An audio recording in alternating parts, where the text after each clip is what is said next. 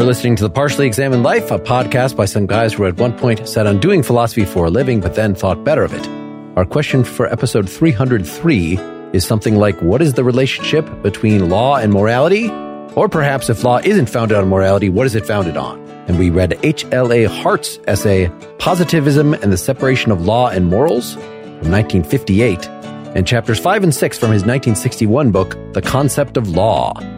For more information, please visit partiallyexaminedlife.com. This is Mark Linsenmeyer, obeying most of the rules most of the time in Madison, Wisconsin.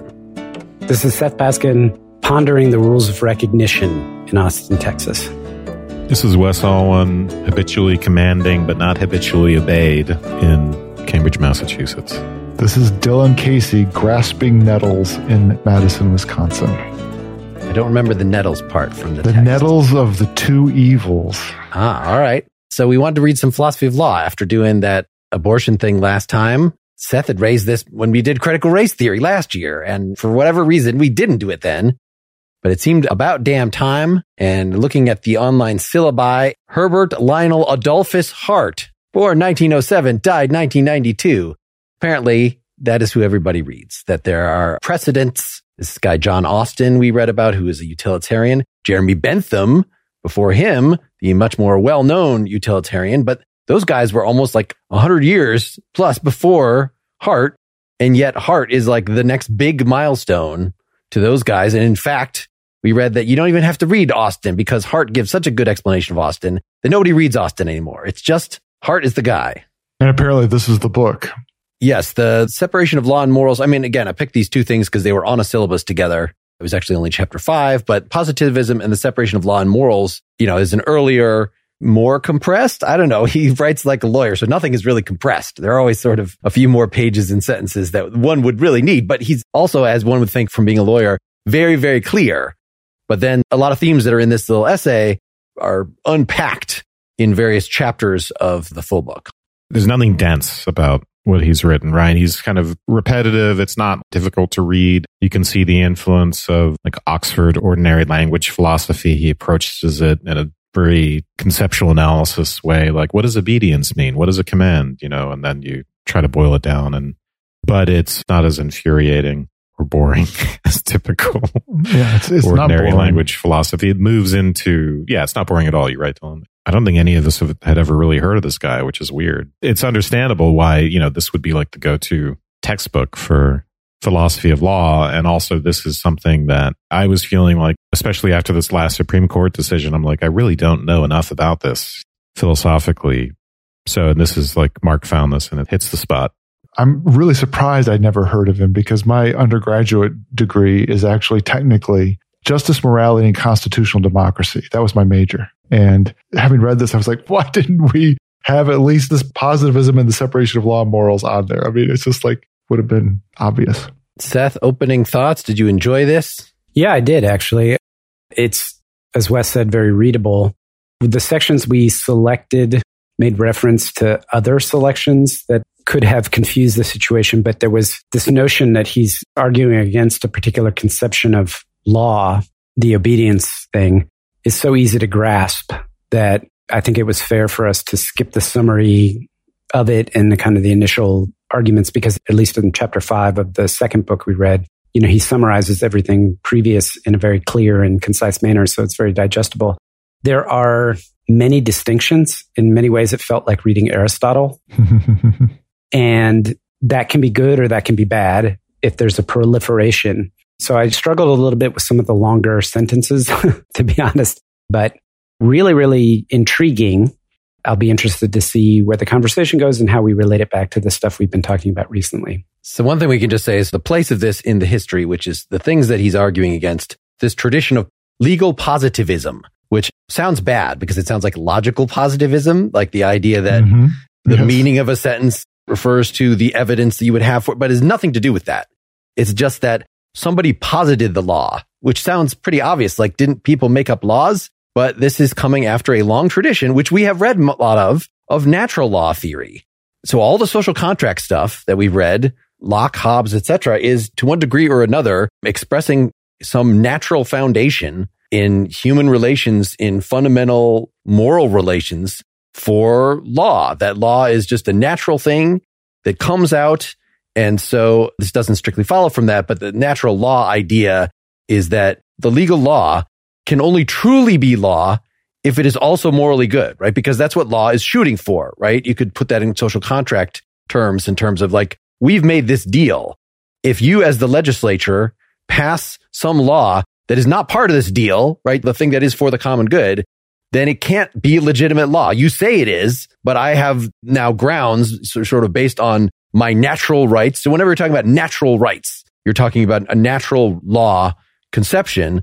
And so this legal positivism is what may seem to us like a much more commonsensical view that, yeah, people made up laws. They were probably, yes, sure, trying to do so for good reason. Well, maybe you think that laws are, just one class trying to squash down the others or somebody trying to keep on to power. But in any case, you can argue about whether this law or that law is morally good. And the fact that you can argue that shows right there that obviously morality and law are different things, right? You could use one to measure the other. Just because it's immoral doesn't mean it's not law.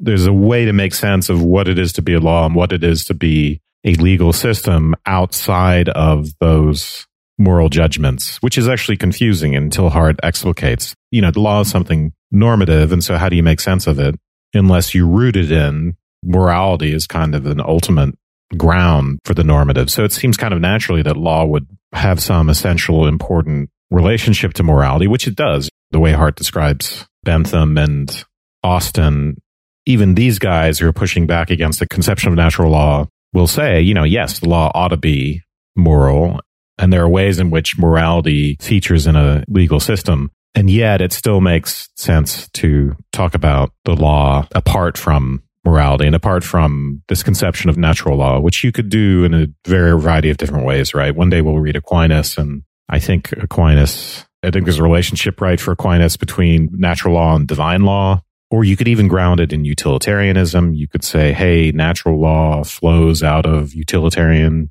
considerations. I guess you could do it as Mark was describing through like social contract theory stuff, or at least it features in those accounts. So anyway, there are different ways to ground this concept of natural law, but these utilitarians, Bentham and Austin, made a movement away from that. And then Hart is going to try to give a more sophisticated account that is still positivist in essence. Yeah, try to avoid a couple of traps that he felt like Austin and Bentham had fallen into, as well as address the criticisms of it. I confess for myself, I found it hard to take seriously the notion that law wasn't something utterly distinct from morality, or that you would be able to talk about something like, well, this law that was passed by this procedure is illegitimate law. And so we're just going to say it's not really law. It just didn't make any sense to me. Like, what does it mean to say that I wrote down a law and said that this is the law of the land and say that's not really law? I found two things about what Hart said to make me try to take that more seriously, which was, even though he ultimately rejects it, the discussion at the end of the positive and separation paper about the reaction of the German legal system in the wake of World War II and how they were dealing with the laws of the Nazi regime, which was to basically consider those laws illegitimate laws by saying that they were immoral. So I think that is worth trying to take seriously and understand what it would mean differently. And this is where the Nettles thing comes in. And we can talk more about it, but Hart's solution is you just basically need to be straightforward about the fact that you're going to throw that law out. Retroactively. Usually pretty obnoxious. Yeah. So you're going to throw the law out retroactively, and you're just going to be straightforward about that is the lesser of two evils. Just to your point about the way to talk about law is valid, except without talking about natural law. The alternative is someone says, is that law valid or is that really law? And someone might say, well, let's go and check reality and see if it lines up. Let's look at natural law. Is it really law? Well, can we root it in some sort of reality, however you want to describe it, maybe metaphysical or moral? And then the other choice is just what we'll talk about this rule of recognition that Hart sets up. But the answer to the validity question has to do with almost like this kind of chain of custody socially, where did the law come from? Did you do it according to the rules that we set up of how you pass laws? Something like that.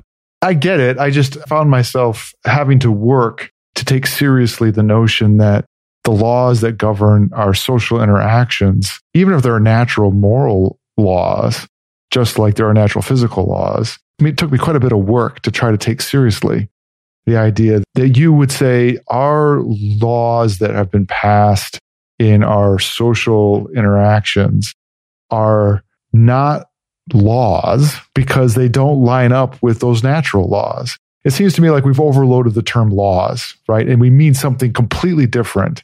And that it just, to me, is like, we never meant for the laws that govern our interactions to be, how could they possibly be the same things as natural laws? It's just not even possible for them to be such things. So I found myself having to work really, really, really hard to even take it seriously. And I got some way down that path.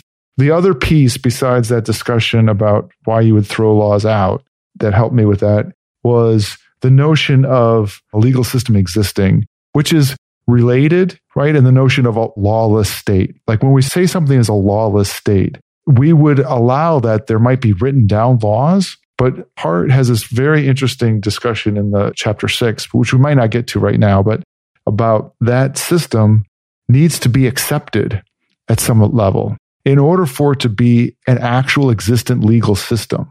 That's a circumstance where you might have laws that were written down, but you really don't have laws because no one's obeying them. That's an interesting case, right? Yeah. I would try to give one more intuition about why someone might worry about the whole natural rights thing. And it just parallels our worries about morality. Because we're trying to think about, is there some real ground to normativity in the case of morality? Is it really the case that I ought to do something? Is it really the case that it's wrong to murder innocent people? Or is that all just BS that we make up? Is it just made up or is it real? And I think people's intuitions, they kind of use the same intuition when it comes to law because there are these important relationships between law and morality that make them hard to pull apart. So when someone says, is that really a law? I think the impulse is to do the same thing that we would be doing when we try to ask about morality, which is to say, is there some underpinning in reality for it? Hart is going to show us at least a different way to think about what the law is and validity, which gives us a way of thinking about the legal system independent of having to refer ourselves back to this other ground. So where this got really interesting for me, though, is in his talk about jurisprudence. So that is the place, since every law underdetermines its application. That's just the nature of rules. So what a judge is doing is looking at a specific case and says, does this law apply to this? And he gives these nice examples of there will be no vehicles in the park. Well, what counts as a vehicle? And so in figuring out the penumbra, as he says, the cases that are unspecified, it's the whole reason why we have judges in the first place is to figure these things out, is you do end up, at least arguably, that would be the place where morality would come in, right? You don't want to interpret a law in such a way that it just is evil, right? Even if the literal wording, if you're just going to interpret in the most literal, dumbest possible way, like what the ordinary man would think those words mean, if that has an absolutely foul, and especially you think probably unforeseen by the law's framers, then a judge is not going to interpret it that way. There's an assumption that the law was written in such a way as to be humane, is to be morally good in some way. For the common good, and you have to interpret it according to that standard, yeah. Yeah, I mean, so Hart acknowledges this.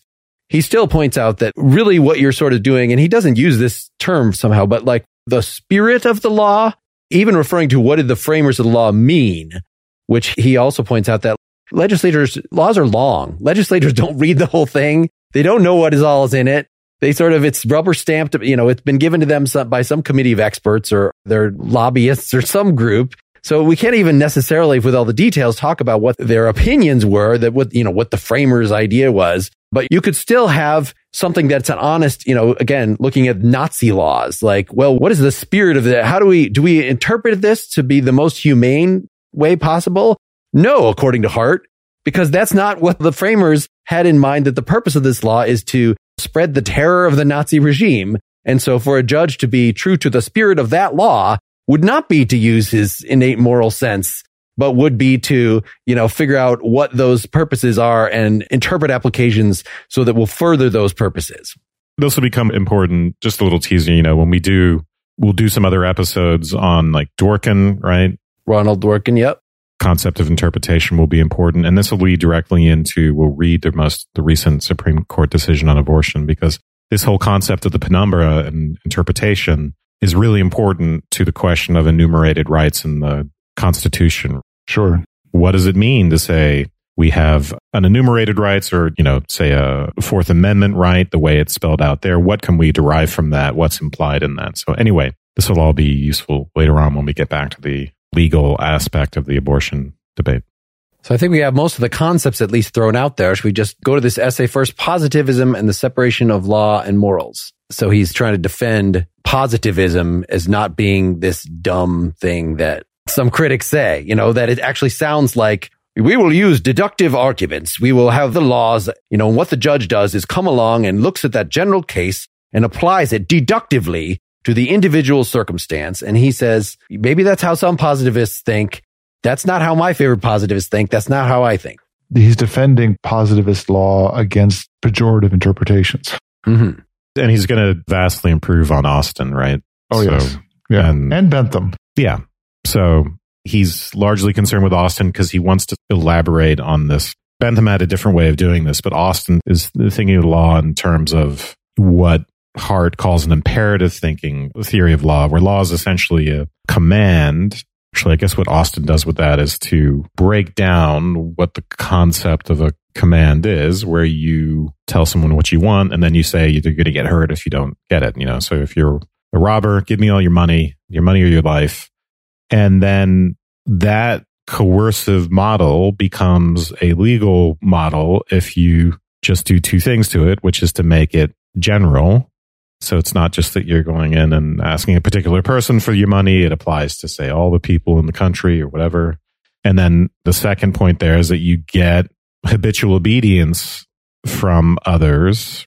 The one who's doing the commanding is sovereign. They're obeyed in general by the people, whether they're a person or a body of people or whatever, but they don't obey anyone else. So the buck stops with them. They issue their command. People habitually pay. There are penalties. There are punishments. And that's the model that Austin is going to show doesn't work for various reasons and needs to be improved upon.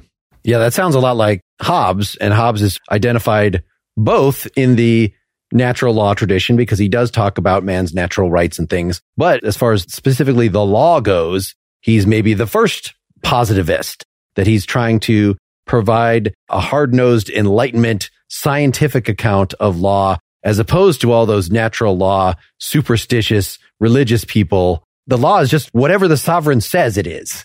It is a little like logical positivism because there's a kind of a behaviorist element to this. And I'm going to recommend now this thing that you found, Mark, online. Jeffrey Kaplan. Yeah. If you search YouTube for Kaplan Hart, you'll find his brief lectures on this, and it's very clarifying. And he goes over like chapters 2 through 6 of the Concept of Law book. But Kaplan makes that comment, but this kind of sounds behavioristic. So if you want to be really scientific about the law, you want to look at it scientifically. So you want to really try to be able to describe things in terms of people's behavior, right? These regularities, people issuing commands and then people obeying, and not have to talk about it in terms of these more subjective states of mind, I guess is the way you might want to put it. And I think that's the thing that Hart is going to essentially end up reversing. He's going to say, well, actually, we can't really get at the law without, this is the first step, but, about thinking about what he calls an internal point of view. But maybe I've kind of jumped to the book now. I guess we should stick to the paper here. Again, yeah, chapter 5 in the book is expanding on this part of this essay. So it is entirely natural that we're sort of dealing with them in one and the same point.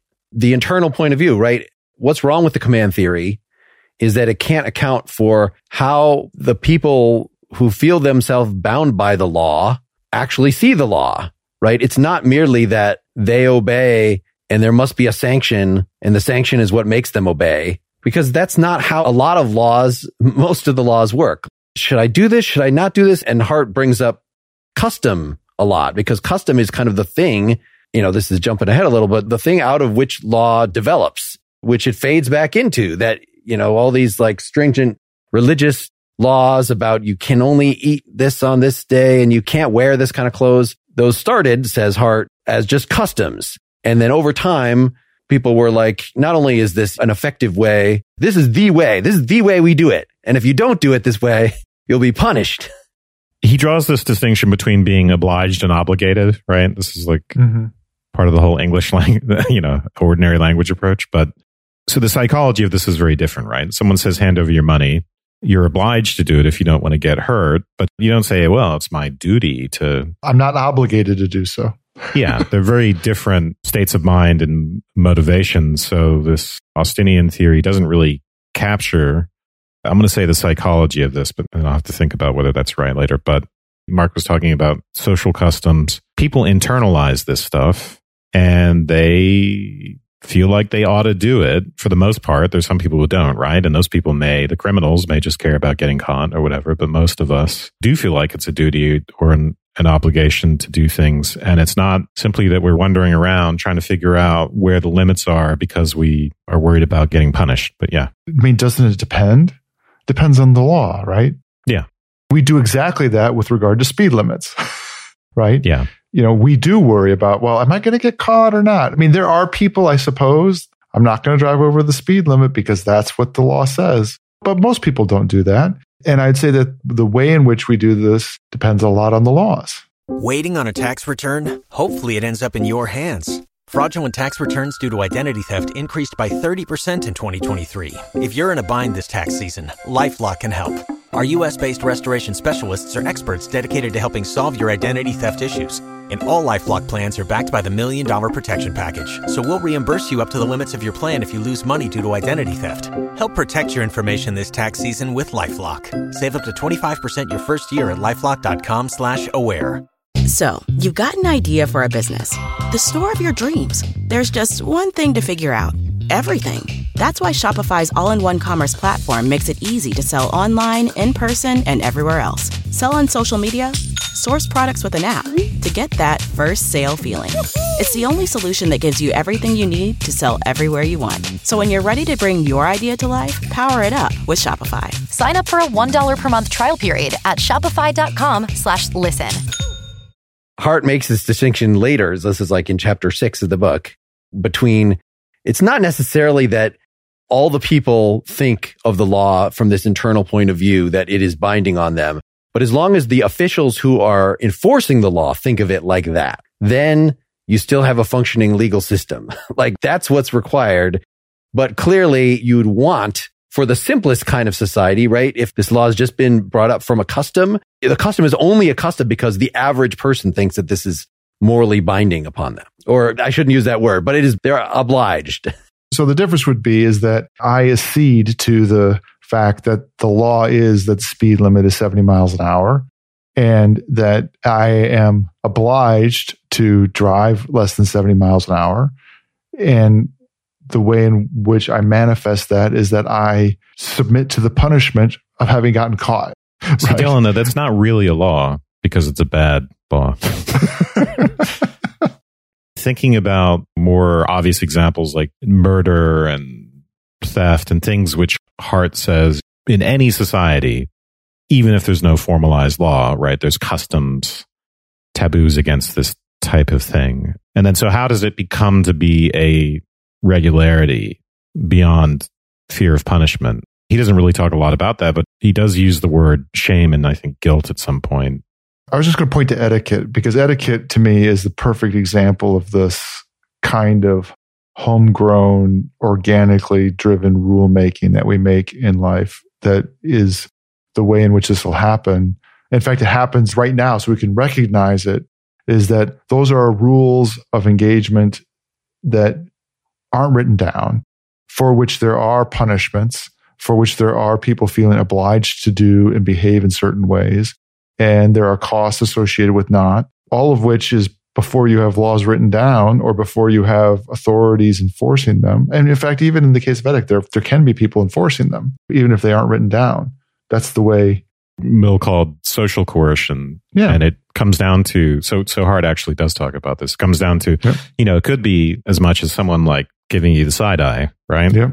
How do all these things ultimately get forced? There are a lot of social mechanisms that lead to rules getting established. It could be pretty minor disapproval comparatively, right?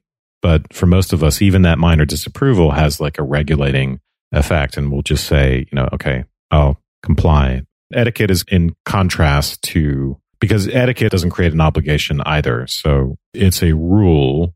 Mm-hmm.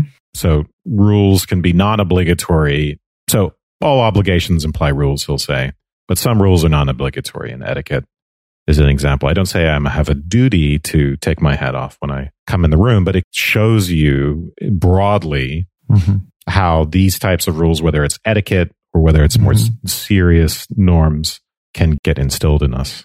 I wonder if we should just say a normative reason to rather than obliged, because contrasting obliged and obligation, my God, that's just a recipe for confusion. That is intolerable. But if you say, I have a normative reason to take my hat off, that is so technical sounding that it could not possibly have bad connotations. It's not a duty. It's not a moral or legal obligation. It's just there is a norm. People take their hats off. Yeah. So you don't need a centrally organized system of punishments. You can have what Hart calls it is this diffused, hostile, or critical reactions, right? Shame, remorse, guilt, blah, blah, blah. And then it's at the point where we start to systematize that we could start to talk about law. I don't know if the fact that he's British and they're, for the Brits in particular, etiquette, I would imagine at this time more so, a stronger normative force than perhaps we would consider in today's America. He's using it as a contrast. He wants to say there are some non-obligatory rules, but it's hard to just go through the essay because he starts with this whole like history of utilitarianism. Like we've kind of given enough of that. Something that he brings up here, again, this is made much more of a deal of in chapter 5.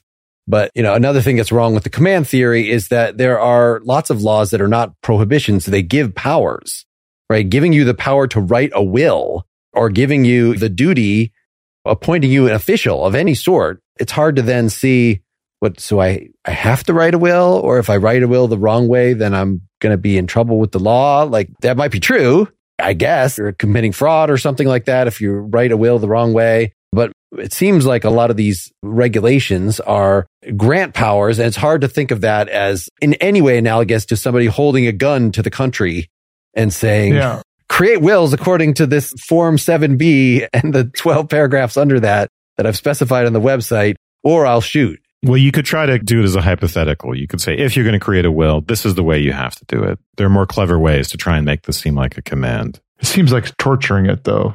So yeah, I think Hart does that in the earlier chapters of the book that we didn't read.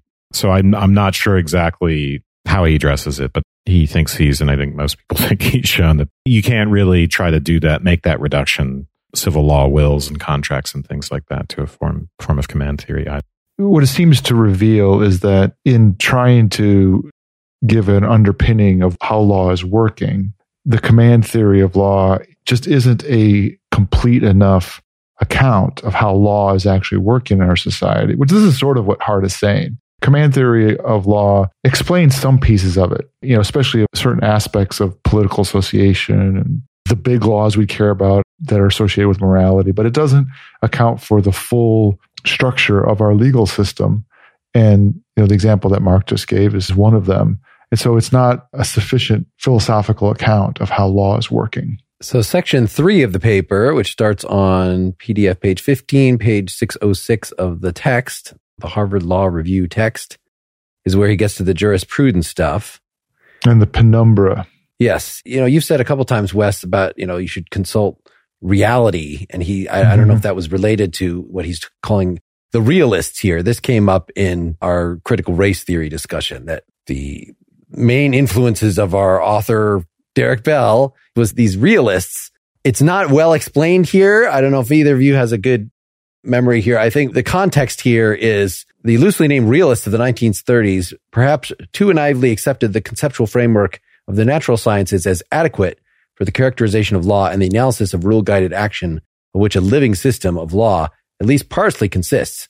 but they open men's eyes to what actually goes on when courts decide cases, and the contrast they drew between the actual facts of judicial decision and the traditional terminology for describing it as if it were a wholly logical operation was usually illuminating. For in spite of some of the exaggeration, the realists made us acutely conscious of one cardinal feature of human language and human thought, emphasis on which is vital not only for the understanding of law, but okay, so that's where he gets us to this example with the penumbra, about vehicles being prohibited in a public park. But I think what I recall from the realists were basically pointing out that, you think they're being critical here.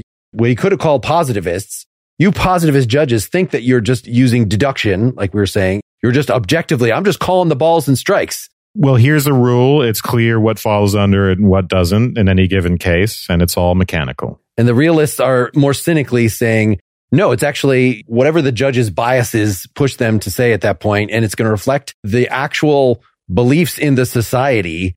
So no matter how high-minded a law might be passed, this is the critical race theory case, it was you could pass all these laws that say equal treatment for all, but the way that judges are actually going to apply them, the way that individuals are going to apply them, is going to just be in line with the actual mores of the society. That's a way of saying, if you pass a law that is out of step with those mores, it's not a real law in that it's not actually going to be efficacious. It's not going to be interpreted in such a way to actually implement whatever high-minded original intentions you might have had.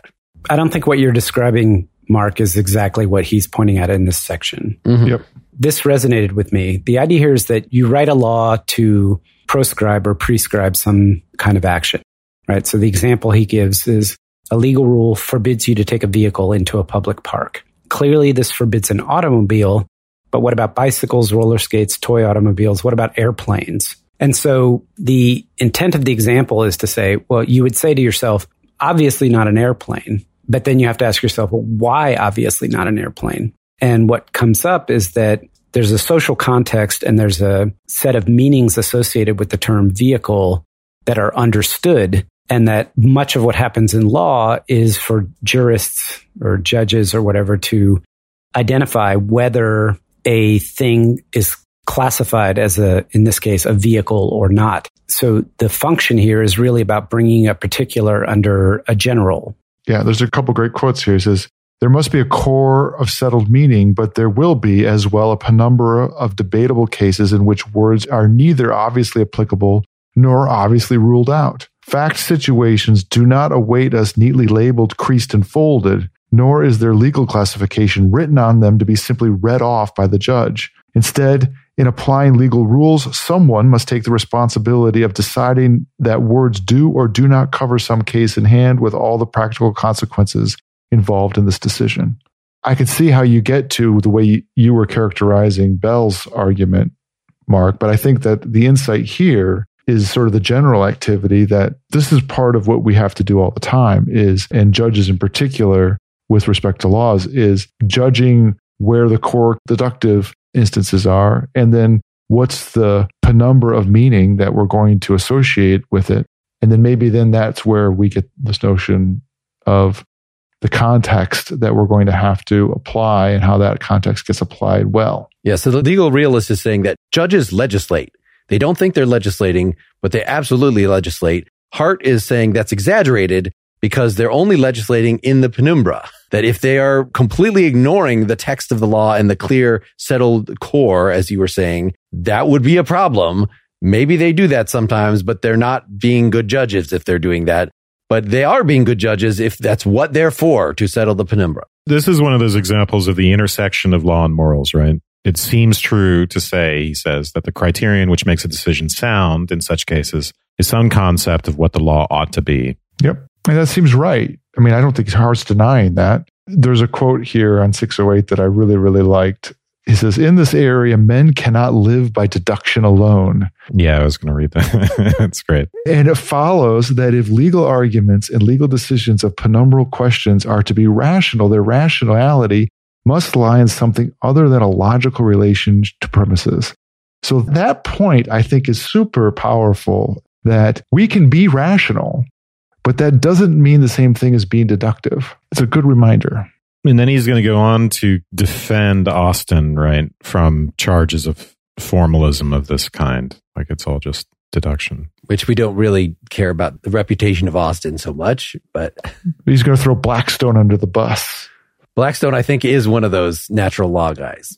Yeah, so that's interesting that Blackstone is childish fiction, as Austin termed it. The judges only find, never make law. That it is actually within the things Austin realized that judges do legislate to some extent. They're not just finding the laws. Is finding the laws comparable to I'm just calling the balls and strikes? Or is that just sort of at a different level of magnification? I think it's clearer in baseball, right? Even those most borderline cases are the hard ones, but it's not conceptual. It's like spatiotemporal, right? So, but in this case, it's like, logic is silent looking at 610. Logic is silent on how to classify particulars. And this is the heart of a judicial system. These conceptual classification problems are, like the ball strike example, like even it's a more modest problem. Also, just before what you read, Wes, he says, logic does not prescribe interpretation of terms. It dictates neither the stupid nor the intelligent interpretation of any expression. Logic only tells you hypothetically that if you give a certain term a certain interpretation, then a certain conclusion follows. This is like the whole discussion that you have when you're doing syllogisms, right? That the syllogisms work and you can do all your, logic puzzles about it. But what you decide that are the terms themselves is often the more interesting question. Mm-hmm. I want to do a little brief aside here.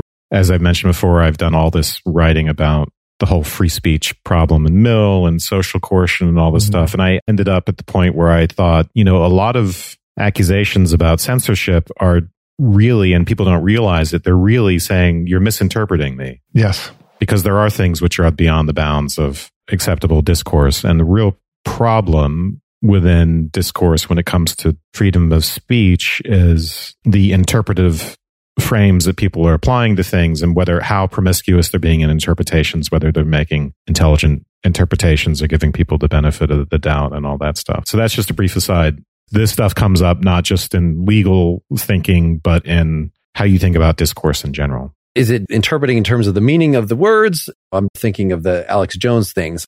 People who are being tried for libel and slander and things based on this kind of stuff. You could say they're giving their interpretations of facts. And you could sort of say, well, that's different. Or you could say, you're misinterpreting. I'm Alex Jones. You're misinterpreting what language game I'm playing. I'm just talking here. I'm just asking questions. That's the game that I'm playing. I'm not yelling fire in a crowded theater, essentially. I'm not performing a political act. I'm merely expressing an opinion. So those are two different senses of interpretation. Facts to interpretations, and then a thing that I have said to how I intend the audience to take it, what I intend them to do about it. Do I want them to call and harass people that I say are lying? But I think that this is exactly the point. Take the yelling fire in a crowded theater, right? To Wes's point about lots of censorship questions and regulation of speech come down to understanding the claims of misinterpretation. And so somebody says, I was just joking when they yelled fire in the crowded theater. And the reason we say that that's not allowed, that's outside the bounds of legitimate speech that should be allowed to be freely said, is because the context there is such that a reasonable person would interpret that kind of speech as being an actual warning. And that's perfectly reasonable that someone would do that. And your claim that's just a joke or, you shouldn't have taken me seriously, you should have looked around and see if you saw a fire or whatever it was, that's baloney. I think the same kind of thing applies in the Alex Jones case. You're making me now think of we were watching Frankenstein and we were all engaged in Frankenstein cosplay. And so I yelled, fire, bad, and everybody ran out of the theater. And clearly I was, Yes, that's actually a really good example. What if the people on the screen yell fire and you're in a crowded theater? You could be confused. Fortunately, that's not part of Rocky Horror Picture Show, right? So, but it is a feature of people getting offended to say that even indirect mention, right? Mm-hmm. I want to quote Mark Twain, the passage where there's the N-word. I can't do that because indirect mention is now supposed to be the use mention distinction is undermined. It's not the same thing to mention a slur, mention the character in the book's use of a slur, as it is to use a slur. But those sorts of things break down. But that's just a very minor example. He's concerned in this whole thing, and he keeps going back to, you might have thought that this point I'm making mixes morality and the law, but they certainly aren't conceptually the same thing. Yeah. And it just seems like such an obvious point that there's a reason we started this time talking about natural law theory and to get that background out there, because that is the edifice that he is arguing against.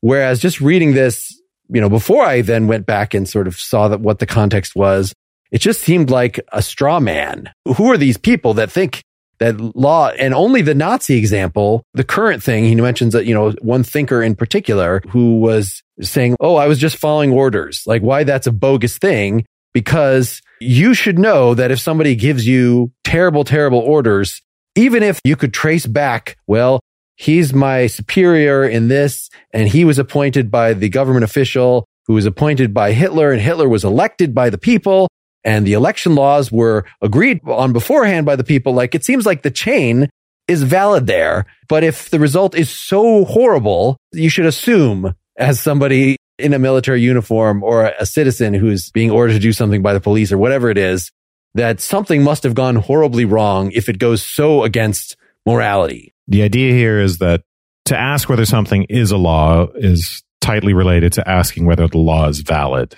So we get a normative idea introduced, and then it's unclear where the norm comes from.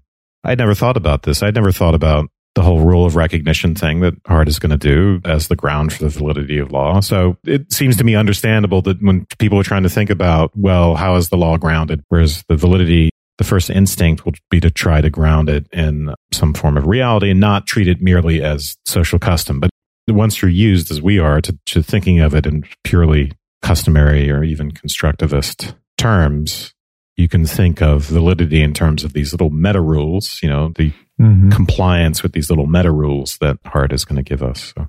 The secondary rules.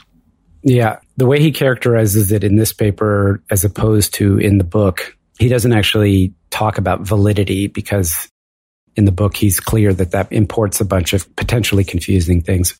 The issue is it's clearly a law that is obviously against what some set of social norms or moral precepts or whatever. Is still a law if it's created and enacted and written in the right way. The question is, should it be obeyed? That's the moral question. And that's a different question, I think, than is the law valid? So that's the way he gets out of it. I mean, that's the way he says you should resolve this distinction between morality and law, is that you would say, well, it's a law, but the question of obeying is a completely different question. Whereas the Nazi case, Gustav Rodbrook, and I think there's a couple other ones, is that you say that's not really law because it violates something like natural law. You supervene on top of the law and say that law, not only is it not worth obeying, it's not even really a law. It has no force or something like that. People want to come back and say, the Nazis were doing something illegal. And it doesn't matter what they put down on paper. Yes. And then the solution is to say, well, we put it down on paper, even though it happened in the past, and we're going to judge you by what we just put down on paper. And now we can refer, of course, to international law, and then there's more of an apparatus for that type of stuff. Mm-hmm. Yeah. That gets back to, that's one way of having the rule of recognition solve that problem, right? Because you pull it out another level. Well, that seems like a good way to end part 1. Well, there's plenty more to cover in parts 2 and 3, which we'll do on a different day. Supporters, you'll find part 2 right there in your feed, and you'll get part 3 next week or so. If you're not yet a supporter, you might want to become one at partiallyexaminedlife.com/support. That will give you part 1 right now. And if you don't become a supporter, you're never going to hear part 3. So you could either start weeping now or do your weeping next week, or just don't weep at all and give us your money. That's not coercive. It is merely something you are obliged to do if you want to hear the whole thing. Not even that. It's just begging, basically. It's just a whole different category. Please. See ya.